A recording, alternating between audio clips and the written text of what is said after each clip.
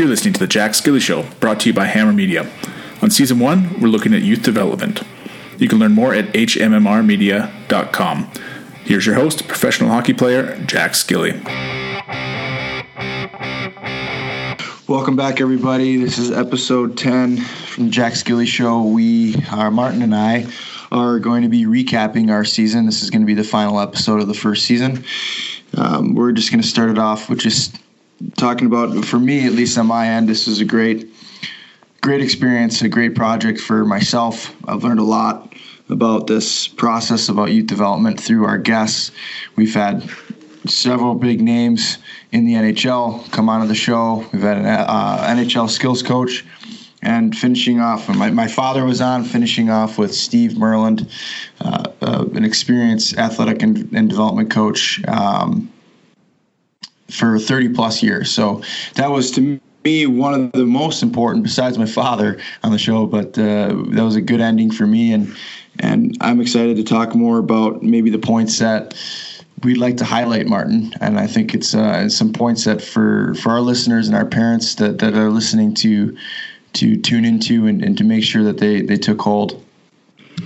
Yeah, I mean, I've been quiet in the last couple of episodes as you're talking with some of your buddies you've known throughout your career, or even Steve. I mean, your history together with him, I know him quite well, but your history goes back even further, and it's been fun to just sit back and listen just like the listeners and learn a bit in the process.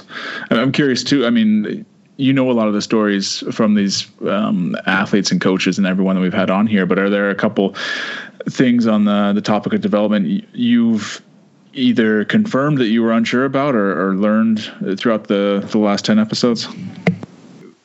The amount of patience it takes to support your child, and especially at the early ages when you're helping your kid decide what path to take, or just throw them into everything possible.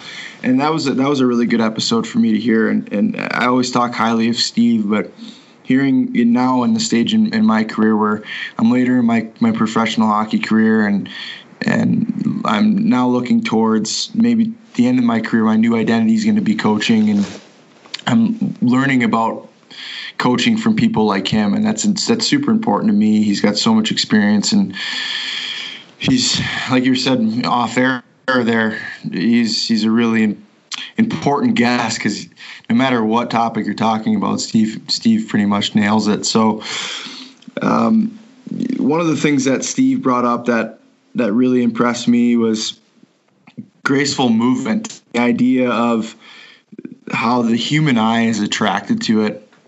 And I think that's such a simple way of putting it. When you're watching a sport, you can notice it right off the bat if the person's athletic or not. We just have that knack as a, or at least most people, I believe, do, that human eye is attracted to that graceful movement, and that graceful movement is very athletic. And it's funny how Sarah, my wife, and I were watching a Netflix show, and some guy was surfing as a part of the show, the documentary, and we were kind of laughing like, what's this guy doing on there? Because he wasn't a very good surfer, but he ended up being, in the end, a really good windsurfer, and that's why he was on the show. It wasn't for regular surfing. So it was funny how he just didn't look very graceful on the surfboard riding a regular wave, but when he was doing windsurfing, when he was on the windsurfboard, it was pretty clear as to why he was on the show. So I think that kind of, and then the next day we recorded Steve, and it just solidified what my eye was seeing. And it's really neat that Steve can kind of articulate that in that way. I don't know about you. You're working with Steve for years. Is there any takeaway that you got recently from Steve's interview that we had? Yeah, I mean, from Steve, but also from all the guests, I think the main point that keeps driving home to me is, like, being an athlete, being more athletic will never hurt you, and it's only going to bring rewards down the line. You might not see like a 1-to-1 transfer, and if you become more athletic, it's not going to make you score more goals the next day.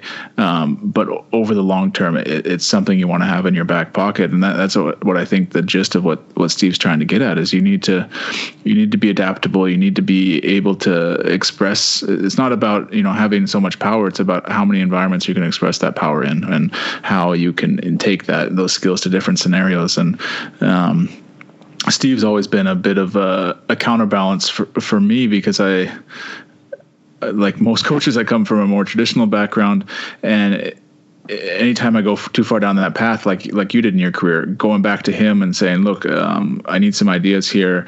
Let's brainstorm a bit. I'm facing this issue. He gives me some great ideas to go back with. And there's always like a middle ground I find, but he's that balance you need in your training to be able to reorient yourself.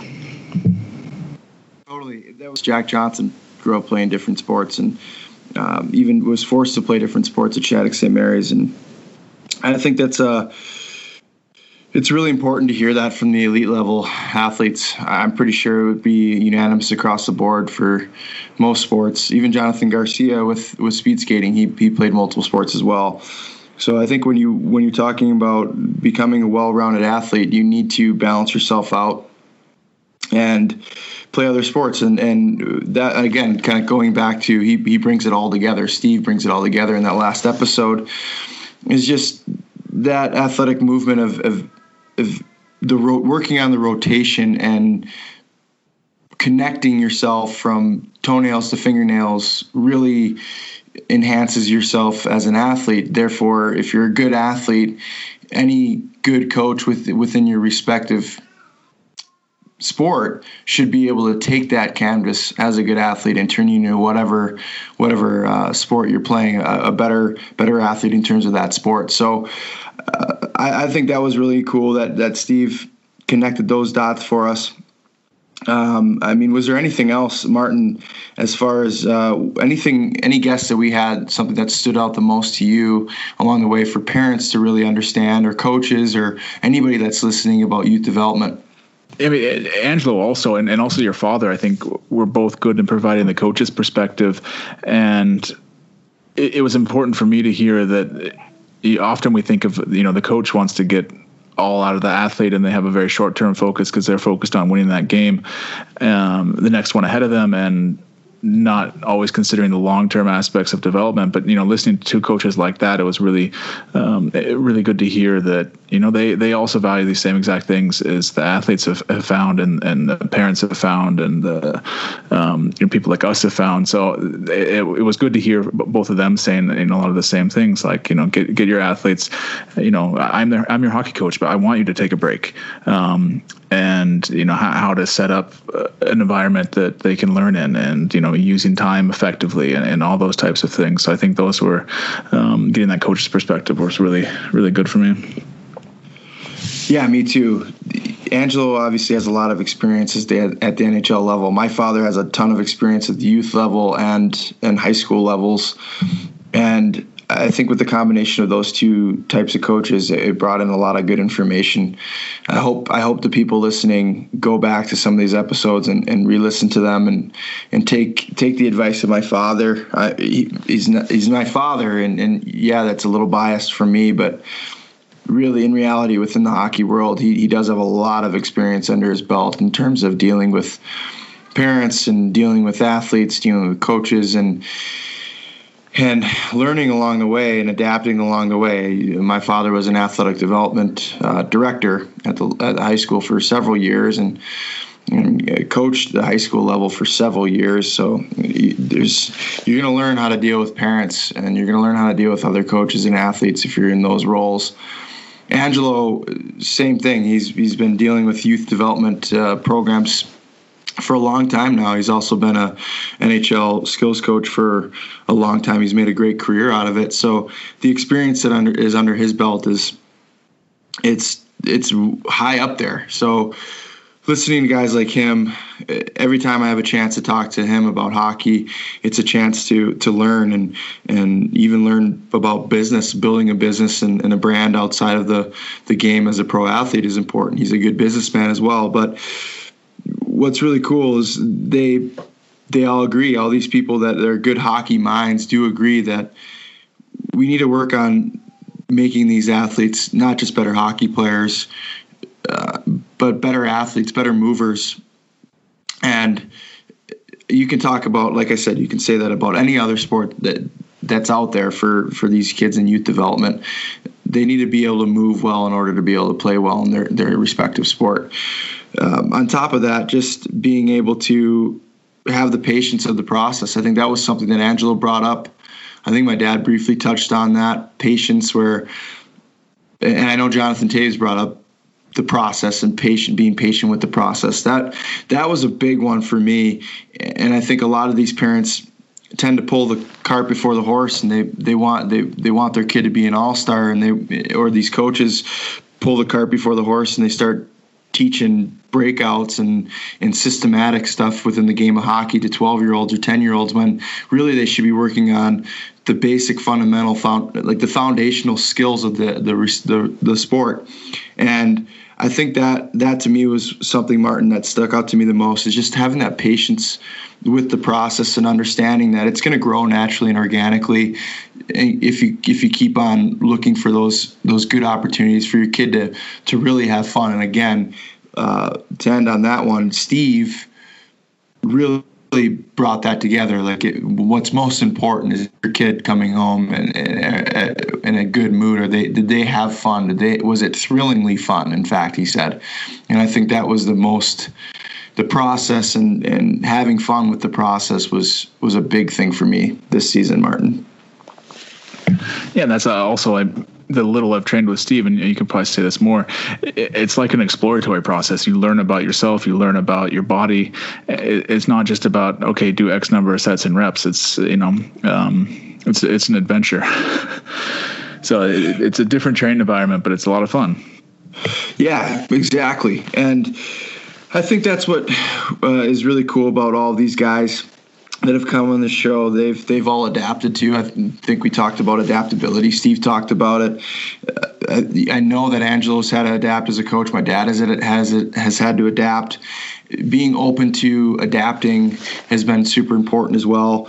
I don't know if that word has been brought up a lot in the first season, but you can kind of draw a line through every single person that's been on the show that they've had to learn as they've gone, and if they've had to evolve as an athlete or a person or a human being or a coach or whatever as they've gone along in their career. And if you look at Jonathan Toews in his interview, he talks about fear as well. This is something that I wrote down that I wanted to briefly touch on. Is I think for me as an athlete, I dealt with fear in a poor way. I was more scared of failure than anything, and I think it just made me psychologically unfit before matches. He talked about in the episode where he went against his first faceoff. I think it was against Joe Sakic. I mean, a legend, and he snaps it back. He wins the draw, and it was instantaneous that I belong here. To have that competitive attitude and to chase down the fear, as he said in the episode, to go and seek it out in some ways is important. And I think that was really interesting to hear him speak about. Yeah, I thought that was one of the cool moments when he said, he's 18, 19 years old walking in with these top guys and he's not intimidated. And the Michael Jordan documentary came out as we were recording this too. And I wrote to when I was watching it, because one of the first episodes he gets drafted and he's like, same type of mentality when he goes to the Bulls. It's like, this is just another team. I'm going to show him what I can do. And, he's not, he wants to prove himself at the same time. So it's not like an arrogance that he's better than everyone, but he knows he can belong if he tries his best. Right. Exactly. He knows he belongs. And even in that Michael Jordan show, you can see the leadership qualities that he portrayed. And you're not going to be the most liked person sometimes when you're the leader in the room. But that was something that while watching the Michael Jordan show, I noticed. I didn't really know about Michael. I grew up with that. That was kind of happening when I was a child, but obviously as a child you don't tune into those types of things. But when you talk to a guy like Jonathan, he brought up leadership as well, and he didn't really directly bring up leadership. You could just the stories he talked about in response to me asking the question of how he felt about being captain at such an early age. Just the other thing that he brought up in response was how he should have asked permission from the veterans or the peers, just his teammates. I thought that was so awesome and something that you don't really necessarily think about. I would have reacted the same way as him if I'd been put in his shoes. Yeah, I would have answered right away and said, absolutely, I'll be the captain for sure, without even considering other people. And I think he's got that hindsight looking back that, maybe it would have been worth his veteran teammates' opinions and I'm sure they would have given him their approval, but just to even have that thought, I think is true leadership. And if you want to bounce around from guest to guest, you can look at Jack Johnson, something that he's always been a leader by example, and something interesting that he brought up that I've always respected about him as an athlete. I've known him since I was a teenager. He's always he just loves the game of hockey. He loves having fun. He can stick handle in a phone booth. He's a 6'1", 230-pound guy, and he can stick handle in a phone booth. I mean, that's pretty rare. Maybe not so much these days, but growing up in the hockey world that we were growing up in, he just loved polishing those small skills. He loved going out there and playing hockey and just having fun in a scrimmage environment, in a shinny environment. And that was one thing for me, Martin, when Jack was talking on his episode. He talked about the fun of it, the Monday skates at Shattuck St. Mary's, and just going out there and playing hockey against Zach Parise and Sidney Crosby and Matthew Stafford and all those guys that were elite level hockey players at that age level. It was just an opportunity for him to see them with his own eye and apply what he was seeing to his own game. And instead of having a practice structure that coaches tend to love to be in control of. I think that was pretty cool. Yeah. The one question I've had for you, I mean, we've touched on it with some of the different guests, is, in a couple of years, when your kid's older and he's starting to look to play youth hockey, what are the first things you're going to look for when you look for finding the right developmental environment with a team or club? I think that's a really juicy thing, and I think based off of it, my perspective hasn't really changed too much. I've been kind of reinforced through this season. I think when you look at the development program, you have to look, is there an identity, first off, with this development program that you're possibly signing your kid up with?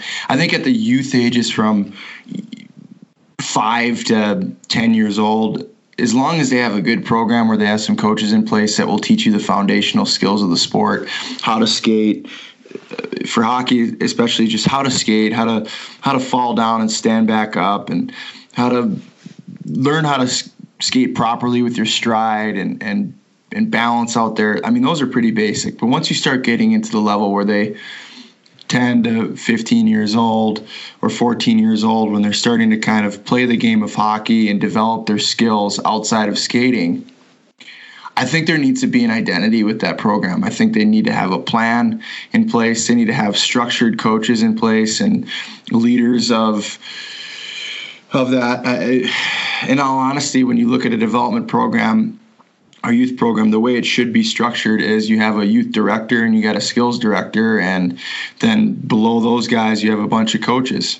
That's the way it should look like, and the youth director should be in charge of all the coaches and the skills director. And the accountability comes from actually the board members. The board members of that organization should be hammering down on the youth director and asking, how are we meeting our goals?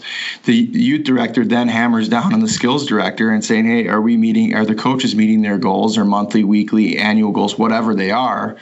And then because of those conversations, you have a trickle-down effect. You have the skills director now hammering down on every single coach, making sure that he's doing his job. And I think if you kind of see that identity, it should be visible if the organization has that identity. If they don't, then I'd be concerned. That would be, I don't know if this is a program for my kid. Now there's some areas in the country, the United States, not so much in Canada. They're pretty much dialed up in Canada. This is their sport. But they don't have that system in place in the United States and in some places, and you're kind of stuck with what you have. In that case, I think you just do your best as a parent to give your kid the opportunity to play the game and try to hone in and look for the best coaches in the area, and make sure that every time that your kid is getting taught something, that it's taught by that coach or that handful of coaches, and making sure, maybe even trying to create dialogue, as Steve had said, with some of the coaches, to maybe be the director in some sort of way without being crazy about it, just trying to get these coaches all on the same page. If you got a skating coach and a stick handling and shooting coach, making sure that maybe those two are on the same page, where the skating coach is talking to the skills, the hands and shot coach, where they're talking about their plans, things that they've coached, and they can integrate it together, and they can kind of build a program outside of the youth program if the youth program is not providing. Those are things that I've experienced. But looking at my father and Steve and Angelo and the way that they structure everything as coaches, I think that's super important, Martin, is to make sure that your coaches have a plan. And if your coaches don't have a plan, that's probably a sign that the development program itself doesn't really care about what plan the coaches have. That, to me, is a big, big, big red flag. I don't know about you. Yeah, I think especially in the youth area, I mean, hockey in the youth area is more professional than in athletics, but in athletics and track and field, we rely so much on volunteers that the whole accountability and planning often gets dropped. I mean, we think, oh, well, we can't pressure these coaches to plan and prepare that much because, we're not paying them that much. But I think in that age group, you need to have even more of a plan maybe than with older athletes, just because it holds you accountable and to make sure you're working towards the right goal. Otherwise, you're just showing up, and that's not what you want for your kids. So, absolutely, I think that's a super good point. Yeah, you're dealing with volunteer coaches. Angelo brought that up in episode 3, where sometimes you got to remember that these are volunteer coaches that don't really have the time in their day to plan and plan accordingly. But usually, every single development program has somebody, a role that should be in charge of that. Right. Exactly. So if that guy's not doing that for your development program, then why is he even there? I think that's an important question. And if you don't have that structure in place, I learned that from a gentleman that basically built Team Wisconsin AAA program, or rebuilt it from the ground up. That was the structure that he gave me. You have your board members. Every organization has board members, and obviously they're not the most easy people to deal with. Everybody knows that. Even the board members circulate in and out of the board because it's a frustrating process. But then you have a youth director that has to answer to that board, and then the skills director has to answer to the youth director, and the coaches have to answer to the skills director. That is a system of accountability through and through.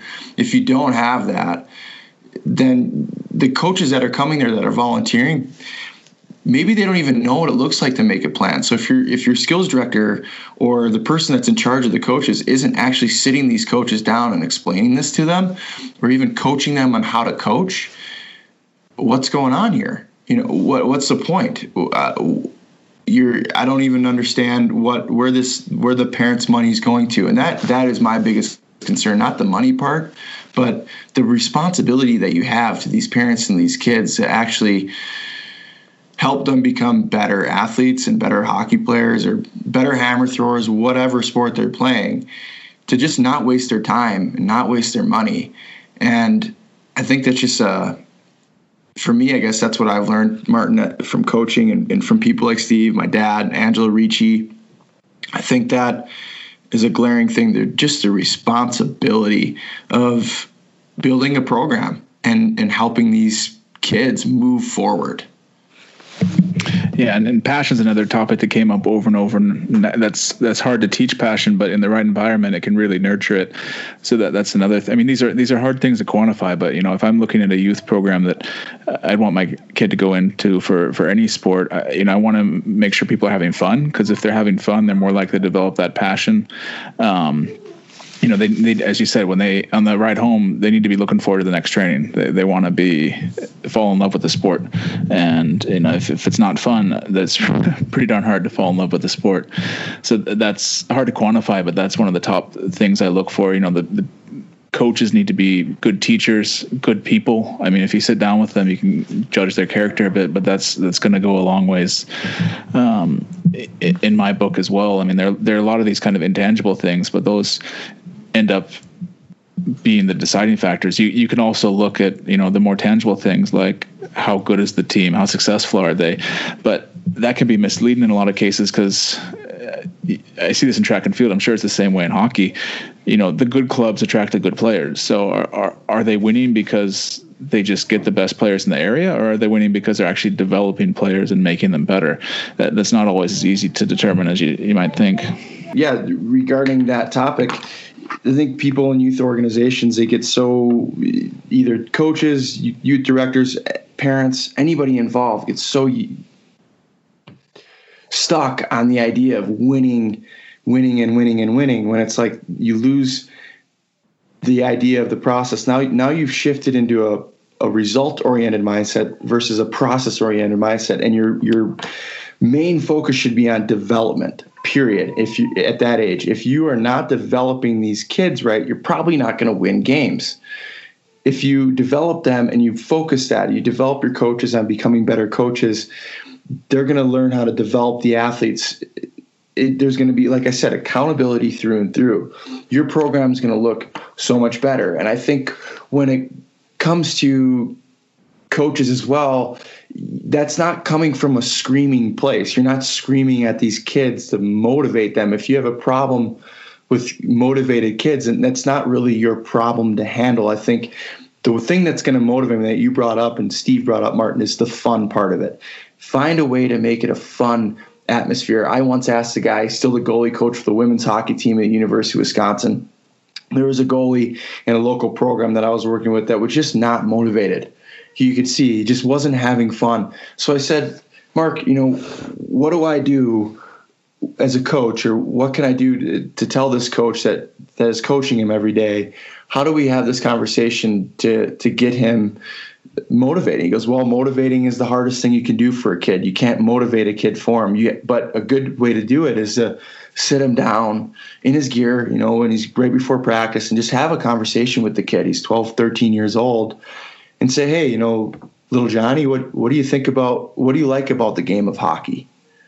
And then listen to him. What do you hate about the game of hockey? And listen to that. And then you can take that feedback just from that little 5-minute conversation. And as a coach, if you genuinely care, you can build in something for him specifically. Well, I really want to motivate Johnny here, so I'm going to do a fun drill, something based off of what he told me he liked. Now, he tends to, this is what he verbatim when he said, if he drops his hand, maybe he's just maybe a little lazy with his arm. He doesn't like holding his arm up. Well, slowly and incrementally over time, you just kind of bump his arm up a little bit. You get him to kind of think about it. And next thing you know, over a 2 week to a month period, he's now fixed that portion of his game. So I thought that was a really cool conversation. And these coaches tend to kind of get really caught up in themselves and the fact that, if we're losing games or we're winning games, it looks good on me. But I always try to remember coaches try to remind coaches that, listen, if you focus on just strictly development and making it a fun development environment, your team's going to be great. And the parents are going to be happy and people are going to keep on coming back. That, to me, is the most important out of all of the things that I learned from this first season, but also from my own experience with youth development. And just be passionate about the right things, please. That's what I want parents, coaches, athletes just to understand is, if you're going to be passionate about the right things, the process of development, and not just passionate about winning games and all that. Would you agree, Martin? Well put. So, okay. Yeah. Well, go ahead. Sorry. No, I was just going to segue a little. I mean, unless you had a little bit more to add on that. No, I think this is good. I think that's a good recap. In fact, we maybe have gone about 5 minutes long, but I think the next lead in, we want to segue into the next season, and that's we want our listeners to give us some feedback. We want to hear from you on that. Where should we go with this show? We have some options on the table for ourselves, but Martin and I expressed maybe the importance before we started recording this episode, the importance of hearing from the listeners and letting you guys drive it. So we'd love to hear your ideas and where we should go for the next season. Some topics that you would like us to discuss, and we can kind of shoot for the end of summer here for the second season. Yeah, so let us know. I mean, reach out on Instagram. We'll probably do some polls on the Instagram stories and stuff too, just to see what you guys are interested in, and also what we're interested in, because we want to learn. And maybe it's less sport related, maybe it's more sport related, maybe it's with youth athletes, with retired athletes, with professional athletes, collegiate athletes. Up to you guys, and see where this goes. But I like looking at development. I like the kind of the concept here we tried of looking at one topic from several different angles. So we'll see where the future takes us. Thank you, Martin, and thank you to our listeners for always tuning in every week. We'll see you in the next season. Talk to you then. All right, thanks.